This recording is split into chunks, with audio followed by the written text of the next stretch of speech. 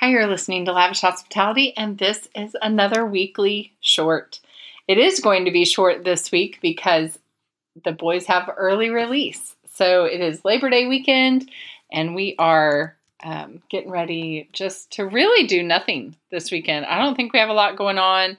I'm doing a big charcuterie graze table for an event at a home this weekend. But other than that, I think we're playing with the dog and chilling and playing outside, hopefully to enjoy some cooler weather. So, like to keep these short. It's where I just highlight some things that I've loved this week or things that have kind of just been on my mind. So here we go. Psalm 119:64. As I have said, I listen through the Psalms each month. It has been one of the best disciplines I have ever had in the Word. And sometimes I listen to it for like 5 chapters or 5 Psalms, and it takes about 10 minutes. Sometimes I'm listening to it for 2 or 3 hours playing catch up, and I just love having it on, getting into my head. So this week, as I was finishing up, I was in Psalm 119, and Psalm 119 takes about 15 minutes to listen to, and I kept getting interrupted and had to start over, So I got to verse 64, and it just stood out to me as I was listening to it. So I wanted to share it with you as weekly short number 1. Psalm 119:64 in the English Standard Version says this: "The earth, O Lord, is full of your steadfast love. Teach me your statutes." The earth is completely full of God's faithful love. And so often we do not see God's love in the world. And that promise, the earth is full of your steadfast love, is a statement, a fact. Not that the earth is also full of brokenness, because it is. And we will one day see all the sad things become untrue. But we need to see that God's love is in the world. And we can see it, and we can view it, and we can know God and His statutes. Another thing, if you do not use Marco Polo on your phone, I think you're missing out. Sometimes I probably use Marco several times a day. There are several people that I have communication with via Marco. We don't communicate almost in any other way, but we have deep conversations via Marco, which is a video chat app. We talk about prayer requests. We talk about how we're doing in our day. We're talking about our struggles. This is about as real as a conversation as you can get, unless you are sitting next to someone. And especially for people who you cannot sit next to, it is fabulous. So sometimes I use it, and I'm doing it as I walk. So literally the people are getting a view of where I'm walking or the sky. But it doesn't really matter. They're getting my voice and my words, and it's easy to communicate because you don't have to check spelling or put in punctuation or make it short or anything. So I love Marco. Okay, number 3 is games on my phone. Now, please do not hit me up and say, "Man, that's such a bad use of your time," because I know there are people who will say that. And you know what? There are probably a lot of better ways I can spend my time. But this week, I was sitting in a hospital room for a few hours. I had an outpatient procedure, and it just took longer and longer. And I could have sat there and read the Psalms. And yes, that would have been a fabulous use of my time.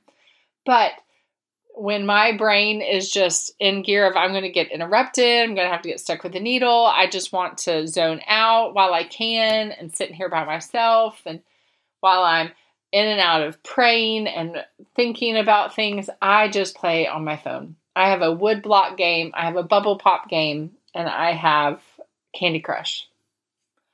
It's not the end of the world. It is not addicting. Sometimes it is, because sometimes you just want to zone out, right? So, games on my phone. I'm thankful for those this week. What games are you playing on your phone or on your iPad or computer that you have found that are just fun? I'd love to hear.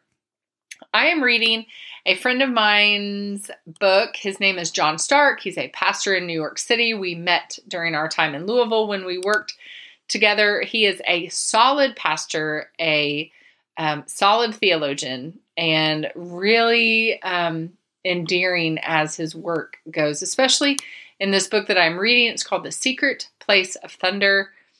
The subtitle, if I can read it, because my book is in the car, the subtitle is Trading Our Need to be Noticed for a Hidden Life with Christ.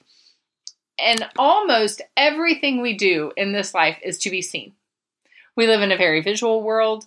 We have social media. I mean, if I cook food, it's to be seen. Okay, my boys will see it. I want them to think I'm a good cook. I want them to love food. I want my husband to think, wow, she's putting a lot of effort into dinner, when usually it's like picking a McDonald's or Blue Box. Or I take a photo of this I just got and how I'm going to decorate it because I want people to think I have good interior design skills. I put a verse on social media so people can see, wow, she really loves Jesus. So, I mean, it's not just post a verse and we don't care why people read it. It is hard motivation, y'all. And so I really think our world is in a need to be noticed world. And I love that John writes this book. I'm in, just finished the longer intro, and I am underlining every page. And I love John's wisdom as he has worked this out in his own life. Not perfectly. He's still doing it, but he has written this book from a place of personal retreat, personal knowledge of the subject. So if you get it, it's called The Secret Place of Thunder. I will link it in the show notes. Another one is purging. My husband and I are both seminary grads. So if you know anything about seminary, you know you get a lot of books. Well, we have been purging our books again this week. And some of the sections we have on our bookshelf is this theology and commentary section. We have a biography section. And then, of course, we have a music section just because my husband was a worship pastor. And then it's like, okay, do I want to read this book again? Or has this book been highly influential in my life? I have that stack. And I'll be sharing those at another time. But also, is it one that we definitely want our boys to read? So we're trying to keep those as we get rid of books. We try to look through those with those eyes.